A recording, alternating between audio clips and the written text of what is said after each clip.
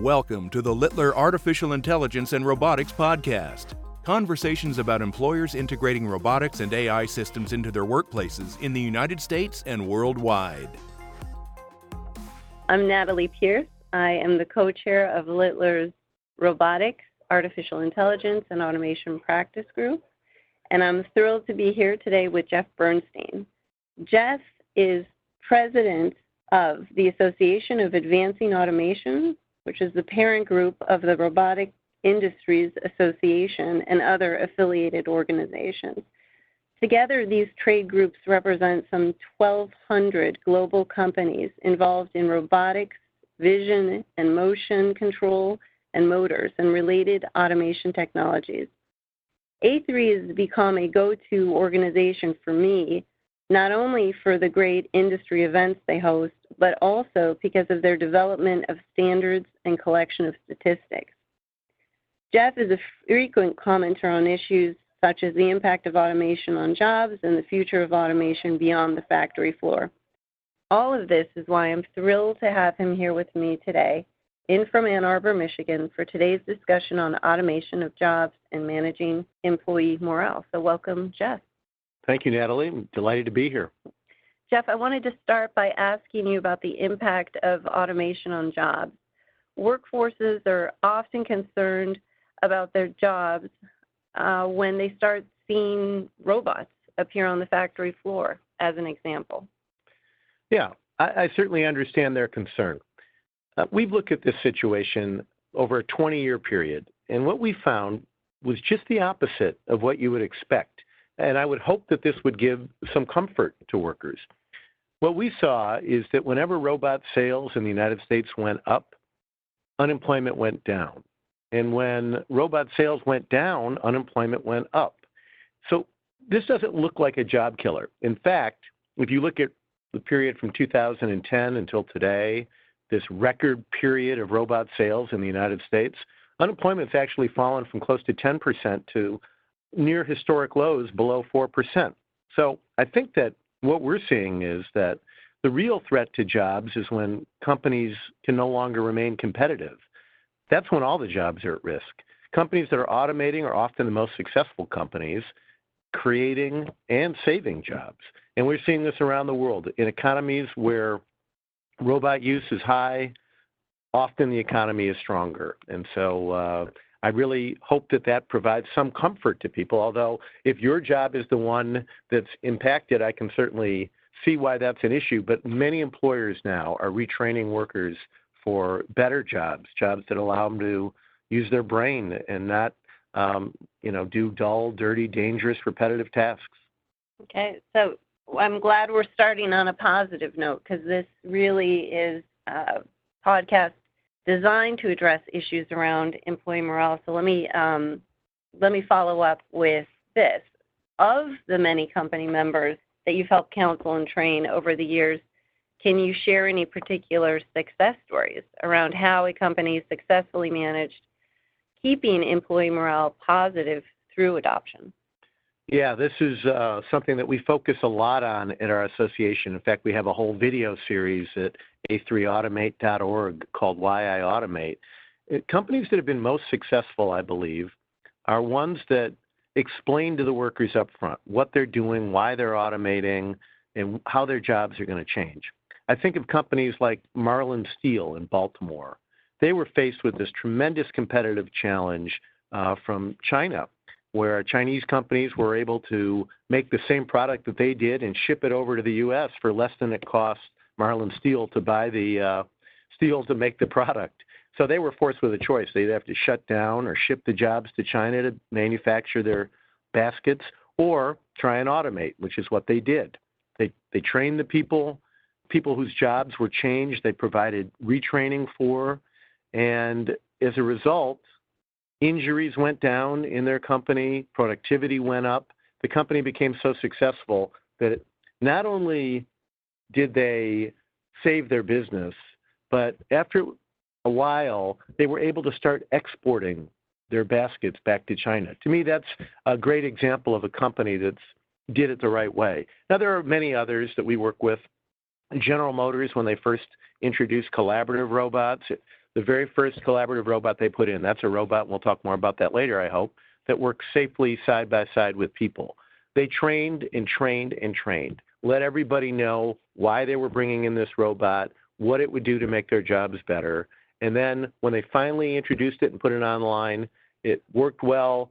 People were comfortable with it. They realized it was eliminating repetitive injuries, and so they had a great reception. Recently, I talked to a grocery company, or heard a presentation from Giant. They've introduced mobile robots, and the person who was giving the presentation said, listen, we've got a lot of employees. Their knowledge about the process is critical to making sure that we implement these mobile robots successfully. So there's all sorts of ways that employers do it successfully, but the common theme is to do it by educating the workers why they're doing it and training them to make sure they benefit, not only the company benefits. I think those are perfect examples, Jeff. And you mentioned a moment ago collaborative robots. And, you know, I love collaborative robots. I'm fascinated with the opportunities that they offer and how easily programmable and reprogrammable they are, and seem to be accepted by their human coworkers. So you want to tell our listeners, first off, what is a collaborative robot? Yeah, collaborative robots generally are meant to mean robots that work side by side with people safely. So traditional industrial robots had to be behind cages or fences. You wanted to keep people away. This new class of robot is designed to work in the same environment as people. And they do all kinds of things. For instance, electronics assembly, that's a real important task. But now we're finding all kinds of different applications for collaborative robots. Some companies are using them in medical industries. I mean, every industry you can think of is looking at how can we use collaborative robots. So it's the hottest trend right now, I think, in robotics. And the whole idea is that they can work in the same environment as a person. And is there anything that your organizations are doing to help get corporations and their employees more confident as they introduce something like the cobot onto the factory floor? Yes, we do a tremendous amount of training on safety, which is, I think, the most important topic in anything when you talk about robotics. Our association developed the first American National Robot Safety Standard back in 1986. And over the course of time, we're very proud of the record that industrial robots have had in terms of safety. So it's critical that this new class of collaborative robots that isn't behind a fence also has a great safety record. So we worked with the ISO International Standards Organization to develop robot safety standards for collaborative robots, and they're being implemented all over the world, and we're training constantly on safety. We have events all over the country, all over the world really, trying to make sure that these are implemented safely. So let me ask you this, since we're dealing, and I mean, I think everything that you're sharing are good ways to get comfortable around the technologies, to make sure that we are speeding adoption in certain industries, that we're doing so safely.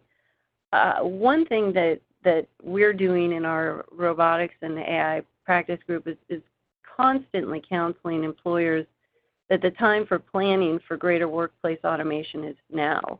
Are we right? Are we exaggerating? Well, I think you're right. The real issue, as I said, is this need to be globally competitive. And if you look at the U.S.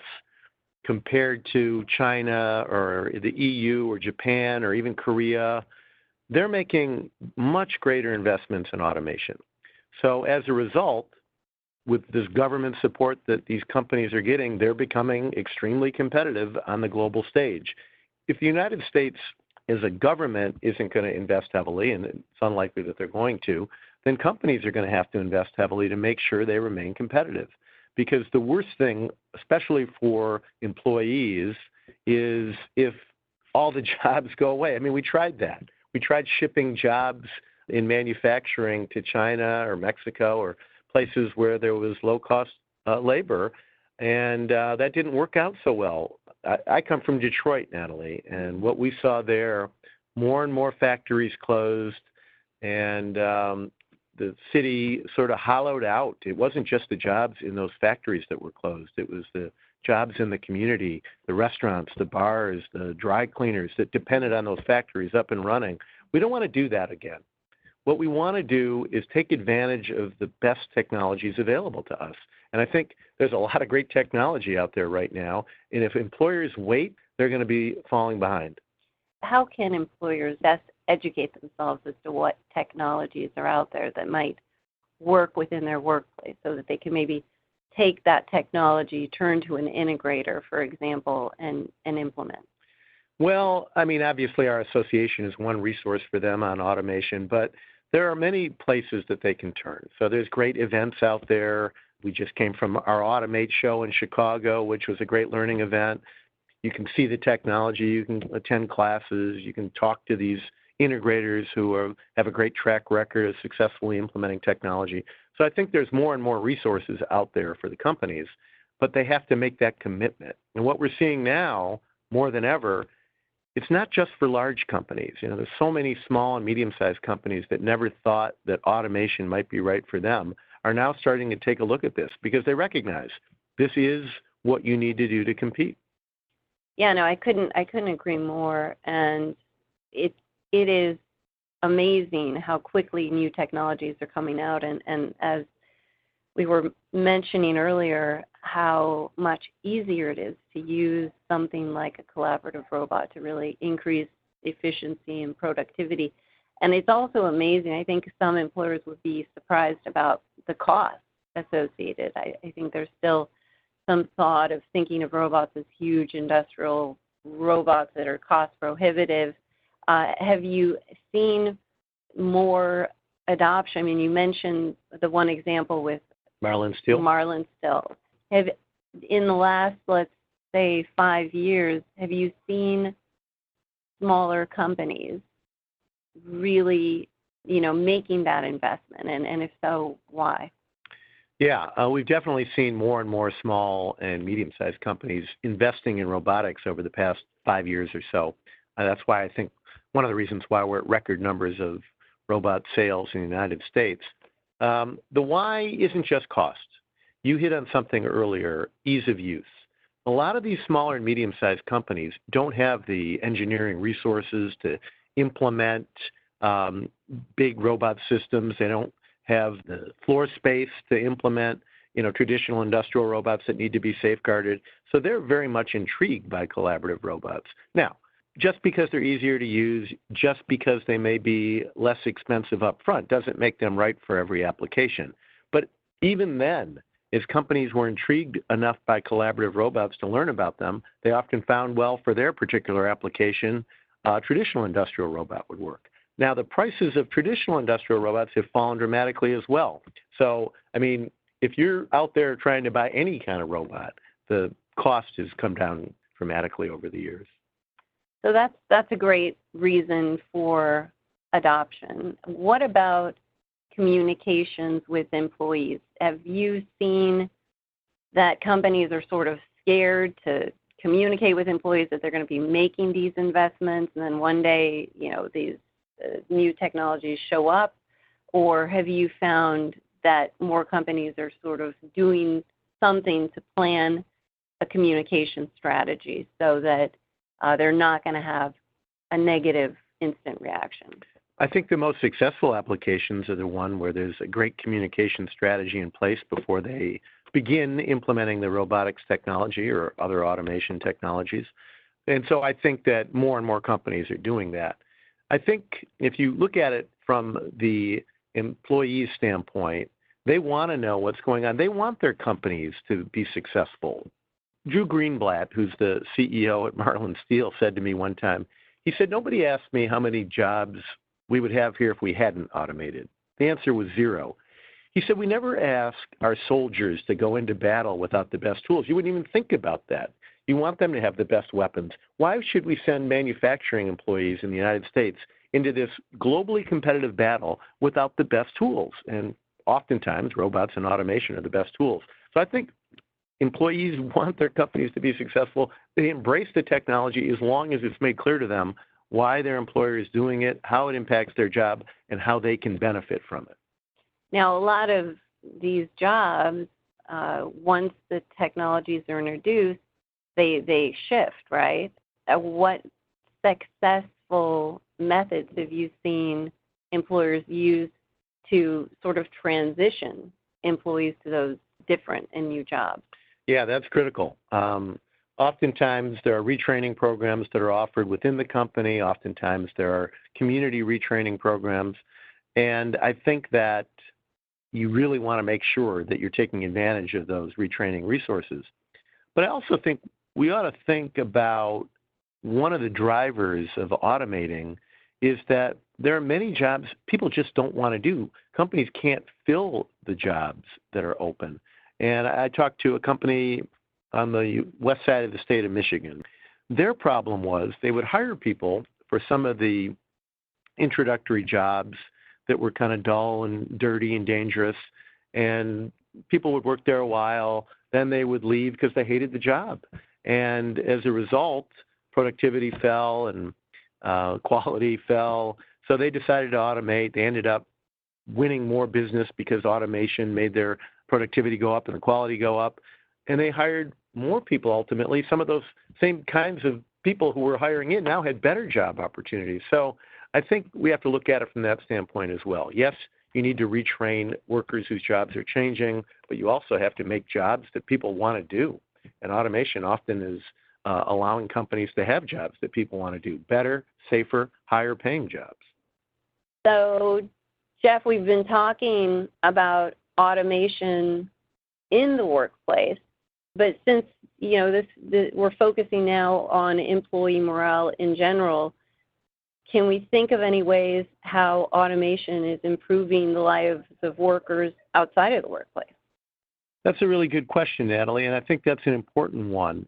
We talk about how robots and AI are actually in a position to help us live longer, healthier lives and have better jobs. And if you think about it, when you look at what AI, for instance, is doing in medicine, helping doctors sort through all the medical research and figure out how they can develop specific treatment programs or even cures sometimes that never could have been found but for automation, or the drug discovery process where robots are testing 24 hours a day to try and find cures for rare cancers that oftentimes, because they're so rare, nobody would have even tested to find.